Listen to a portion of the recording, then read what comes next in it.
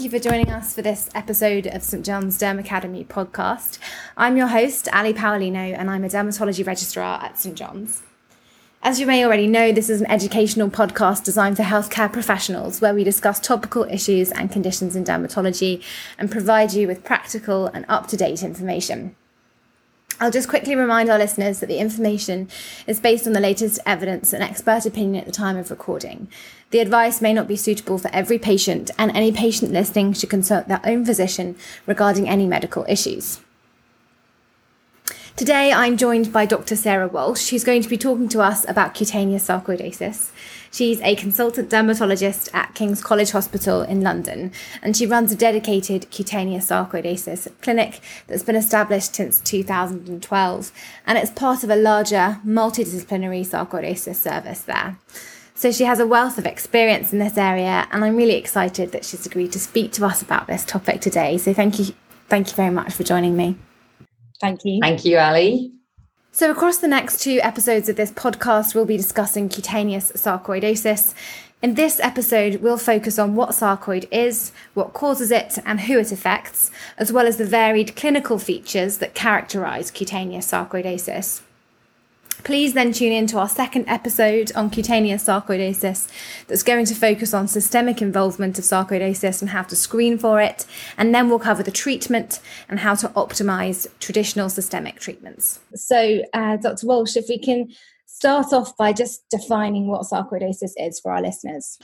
Listen, Ali, thank you very much for such a kind introduction and for inviting me to talk to the podcast today about sarcoidosis, which is a disease that I've had a big clinical interest in, probably for about the last 10 years now since I started my consultant post at King's. And I guess the funniest thing about it is that up until I moved to London and became a consultant, I hadn't actually seen a great deal of sarcoidosis because, as we'll discuss no doubt later in the podcast, it's actually got a strong ethnic predisposition, and the vast majority of the cohort that I look after at King's are skin type 5 and 6.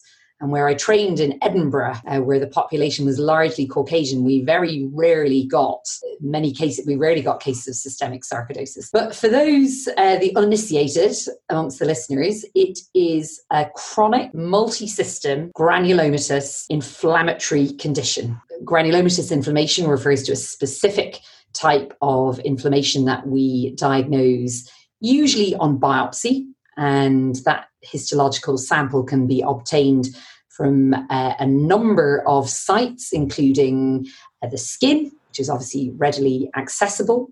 Sometimes we isolate tissue from lymph nodes, which are also enlarged in the condition, and sometimes from lung tissue or other organs that might be involved, like liver or kidney. And regardless of the tissue that we take, when we look at it histologically, we see very characteristic non-caseating granulomas. And these are a characteristic of inflammation that can be distinguished from tuberculous infection by the fact that they are non-caseating. So there tends not to be necrotic tissue at the center of these granulomas.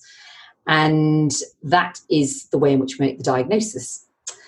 Coming back, I suppose, a few steps to what the disease actually is, I guess the most commonly affected organs would be the skin, the lungs, and the eyes.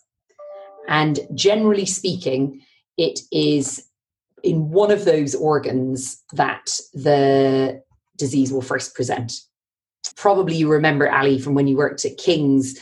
Obviously, the one of the big ones we get is first presentation in the skin, which the patient may well have been fobbed off by various clinicians before they get to us, or typically the skin manifestation hasn't been recognized as representing sarcoidosis. So the typical patient, when they get to us, will often be quite frustrated and confused and may have had their signs and their symptoms for some time. And it's really only when you dig a little bit deeper in the history and ask them about things like shortness of breath, soreness or pain in their eyes, joint pain or discomfort, that you start to uncover some of the associated features that they may not have tied up with their skin disease prior to this. So I think that then brings us into the question of what exactly causes sarcoidosis. I don't think we yet know the exact etiology of it, but are there certain environmental factors and genetic factors that are thought to have a role? So essentially, it's because it's a very rare disease. So its prevalence has sort of been measured somewhere between 10 and 50 per 100,000 population. And that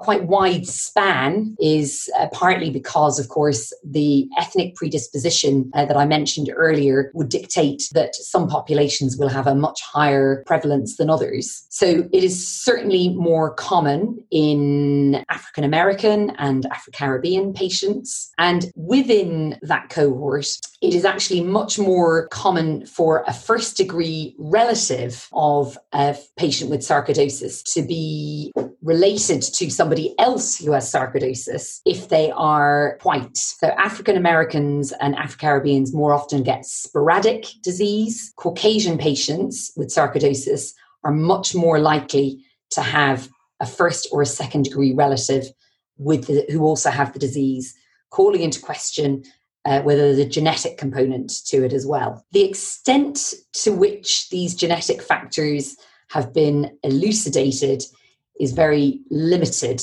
Certain genome-wide association studies have been done and have identified some genes, so BTNL2, CCDC88B, and annexin A11 have all been found.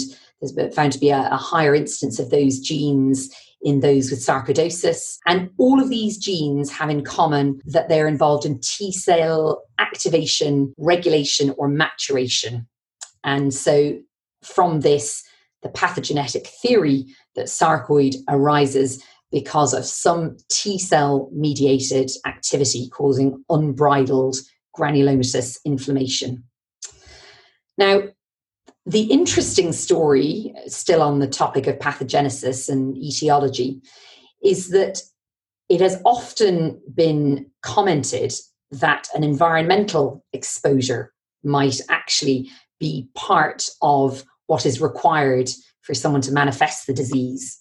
Certainly there have been reports of agricultural workers where they're working in an environment where there are aerosolized pesticides and herbicides, having an increased risk of developing pulmonary sarcoidosis. One very interesting study from the US looked at a spike in new presentations of pulmonary sarcoidosis in the 5 years following the World Trade Center disaster, which calls into question whether this large burden of particulate matter, which was suddenly launched into the New York environment, caused this spike. That was the causative link that was made. Was this particulate matter acting as some kind of antigenic stimulus for creating granulomatous inflammation? So I guess it's fair to say that the whole story has not been clearly sorted out or refined as yet. Thank you. So there's certainly a lot more we can learn in terms of etiology of sarcoidosis.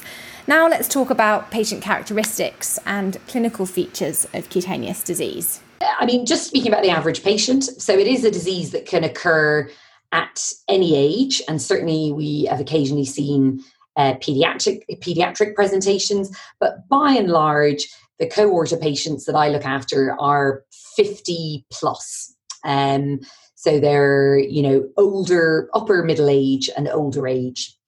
And the skin presentations that I see, I suppose can broadly speaking be divided into those that I see commonly.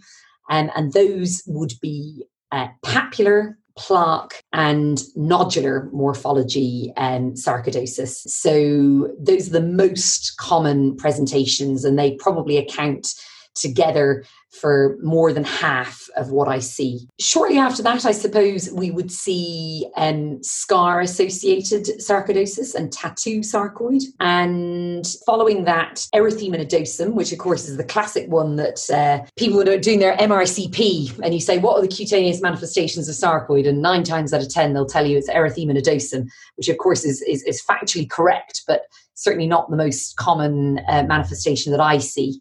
Ulcerative sarcoidosis is uncommon, but is important because it is extremely difficult to treat.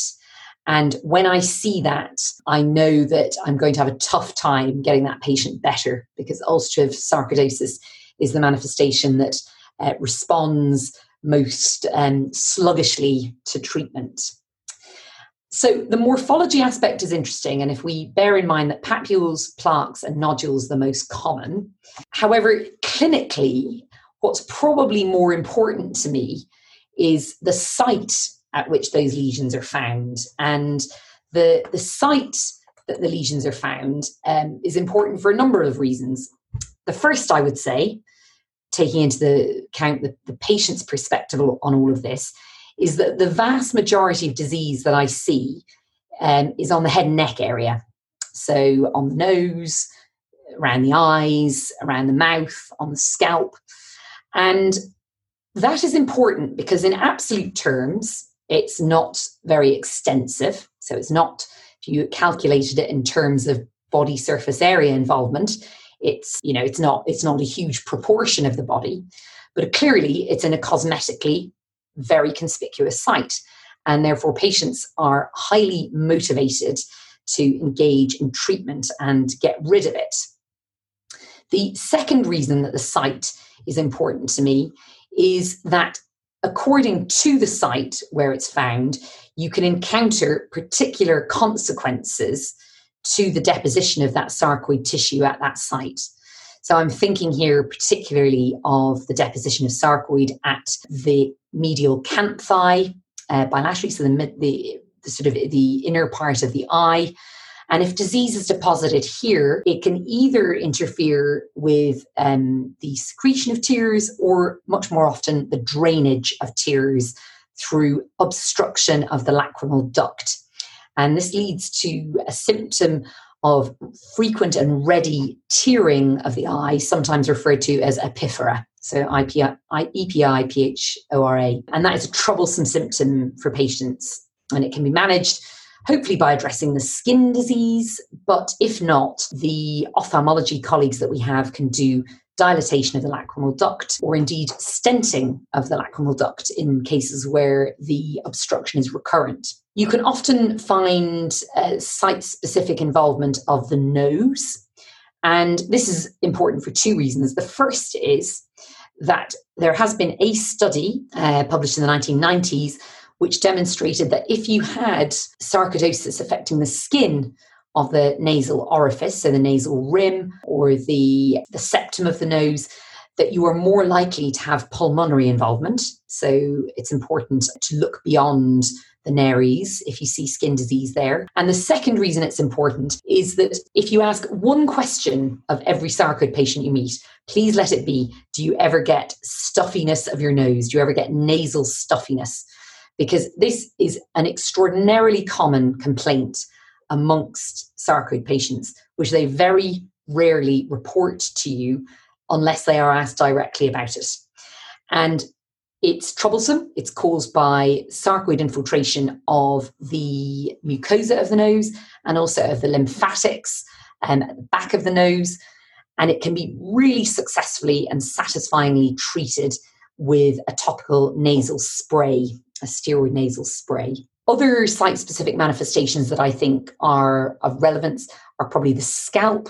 I have a number of patients with sarcoidosis of the scalp, which went untreated for a period of time and which resulted in those patients developing a scarring, a cicatricial hair loss, which is obviously very distressing and is a strong impetus to consider some systemic treatments. Did you have any comment, Ali, about the sort of morphologies of sarcoid that you saw while you were with us at King's? Well, one of the things I wanted to ask you about was, in terms of morphology, was whether there's a relationship between the type of cutaneous lesion, how acute the onset is, and whether that has any bearing on prognosis. Well, I think you're probably referring there to the sort of the Loeffler's syndrome, which is a much more acute presentation of sarcoidosis, consisting of hilar lymph nodes, erythema nodosum, and uveitis presenting, and that is an acute presentation. And I think you're probably correct. If we see erythema nodosum, it probably is in the context of a presentation where the symptomatology will have been much shorter in duration. When I see the other morphologies like the plaques, the nodules, and the papules, it tends to be in the context of people who have had much more chronic symptomatology. My other observation about the Loeffler syndrome is that I think that is much more often a presentation in the Caucasian patients than in the Afro-Caribbean, African-American, African population. So yeah, I think that is that is a good thing to point out to the listeners. Okay, good. So in terms of diagnosing sarcoidosis, are there, other than the characteristic lesions that we see and the presence of non-caseating granulomas on biopsy, are there any other markers that are pathognomonic or at least supportive of the diagnosis or correlate with disease activity? So I would say that, tissue really is the gold standard. And given that we are going to go on and treat a significant proportion of these people with a systemic agent, even if it's only prednisolone initially, I think it behoves us to get tissue if we can. And I alluded to that earlier in the podcast. But you're absolutely right. We do need to get other supporting evidence. And of course, the other thing that every MRCP graduate will remember is serum ACE, so angiotensin converting enzyme, which is I think is a very useful diagnostic marker, and it is of course something I send off in the initial set of bloods that each patient gets at first presentation. It has long been discussed whether serum ACE might have a role in monitoring disease response. And I have to say that certainly from the perspective of the skin disease, I have not found that a useful marker to track response to treatment. I think it's very non-specific. I don't think it responds in a linear way to treatment, and I much prefer to rely on clinical parameters like having objective photographs taken of the skin at baseline and being able to compare them when the patient comes back to see me, or other objective parameters such as lung function tests, radiological appearance of lungs or musculoskeletal system. Thank you. So that brings us to the end of our first episode on cutaneous sarcoidosis, where we've covered what sarcoidosis is, what causes it, who it typically presents in, and some of the classical cutaneous features that we see, as well as how we go about confirming the diagnosis of cutaneous sarcoidosis. Like all our episodes on this podcast, you can find a summary of what we've spoken about in this episode, as well as additional learning materials and references. I hope you've enjoyed listening to this episodes of St John's Derm Academy podcast. I'd just finally like to thank our sponsors of Derm Academy, AbbVie, Celgene, Lilly, Janssen, Novartis, Sanofi and UCB. They don't have any influence over the material that we produce, but their support is hugely important to us. Thank you very much.